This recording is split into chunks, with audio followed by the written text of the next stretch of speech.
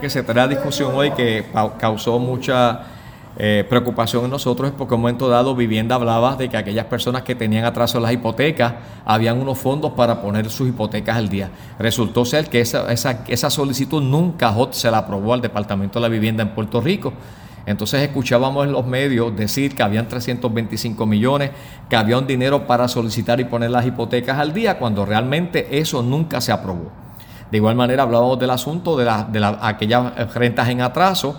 Sale a relucir también la preocupación de que había una solicitud de dinero que nunca se concretizó. Entonces, ante esta situación, se le suma que en el sur de Puerto Rico hay sobre 650 viviendas unifamiliares, entiéndase multipiso, donde las personas tienen sus apartamentos, no los pueden habilitar porque el gobierno local les dijo que no son aptas ni seguras. Esas viviendas están allí, las personas están pagando sus hipotecas. Y cuando van a la banca comercial para que le diga que su apartamento se declaró desastre, que no está habilitado para que el seguro le pague, la banca comercial no lo ha hecho. Los seguros no los han declarado como viviendas no aptas.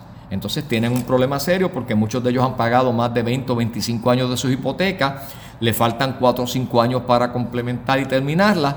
Tienen un problema serio porque se tuvieron que mover a otra vivienda pagando renta, más están pagando su hipoteca. Y la pregunta es si el gobierno ha hecho las gestiones, y me informan que el gobierno solicitó en un momento dado, cuando los huracanes Irma y María, permitir el espacio para pagar hipotecas, no se lo permitieron. Ahora vuelven y hacen la solicitud.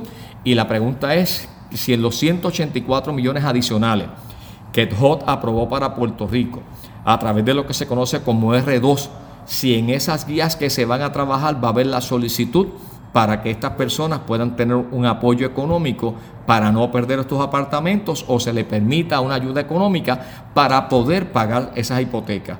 Porque de lo contrario, el seguro no responde, fallaron los cimientos, no pueden vivir por cuestión de seguridad las viviendas, y por consiguiente los seguros no han dicho que son aptas, que están declaradas viviendas inservibles. No sé qué va a pasar con esas familias. Pues esas familias están desde el 7 de enero fuera de sus hogares, pidiendo un espacio al Departamento de la Vivienda. No hay programas abiertos que le permitan la operación para solicitar fondos, y uno de los asuntos que se le planteó es si hay algún programa. No existe programa. Pues queremos conocer cuántas personas han solicitado al Departamento de la Vivienda algún tipo de programa para permitirle poner al día su hipoteca o tener una ayuda económica para pagar esa hipoteca, hasta tanto en cuanto el seguro determine que no está apta la vivienda de ese apartamento, no está apto para vivirse, y entonces se pueda disponer de él a través de los seguros, porque de lo contrario tampoco los municipios tienen recursos para hacerlo. Pero los seguros se tardan. Se tardan, pero estamos hablando que de los terremotos para acá, ¿cuánto tiempo va? ¿Qué ha pasado hasta fecha? ¿Cuál ha sido la acción del Departamento de la Vivienda que ayuda? Porque los municipios no las tienen. Y de hecho el municipio de Ponce nos levanta la preocupación, porque donde más viviendas de este tipo existen en la zona cero es en Ponce, que tenemos cerca de unos 600 apartamentos que están allí, que no se pueden vivir. Hay más de 7 a 10 edificios en Ponce que están allí. El municipio no puede demolerlos, no puede declarar los estorbos, porque a la fecha de hoy muchos de ellos dependen que la banca comercial haya hecho las gestiones con los seguros individuales, porque aquí hay una cosa es la junta de condómenes, pero muchos edificios de estos tienen sus propias cuentas de seguro, que no es que los 30 o 40 apartamentos en ese edificio sea una sola empresa de seguro.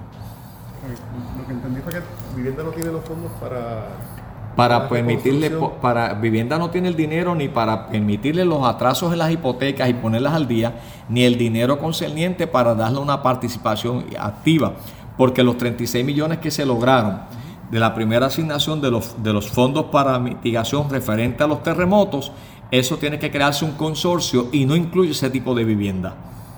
Y uno de los asuntos que estamos discutiendo, si en un momento dado esos municipios, que son 36 millones de dólares, que es Yauco, Guánica, Guayanilla y Ponce, porque Peñuela quedó fuera y se presentó una enmienda a nivel federal para que se pueda incluir a Peñuela, de igual manera cuando bajen los 184 millones que ya están en ley, que faltan las guías, ver si en las guías que se va a solicitar se va a incluir precisamente esa parte bien importante, que es subsidiar o pagar esas viviendas, o darle la ayuda económica para en lo que el seguro decide qué va a pasar, si se habilitan o no, porque realmente estos apartamentos están allí, muchos no sufrieron ningún tipo de daño, pero sí los cimientos. y la banca comercial dice, oye, el tercer piso no tuvo ningún daño, tienes que seguir pagando. El seguro dice, no, el edificio está apto, pero apto si los cimientos no sirven.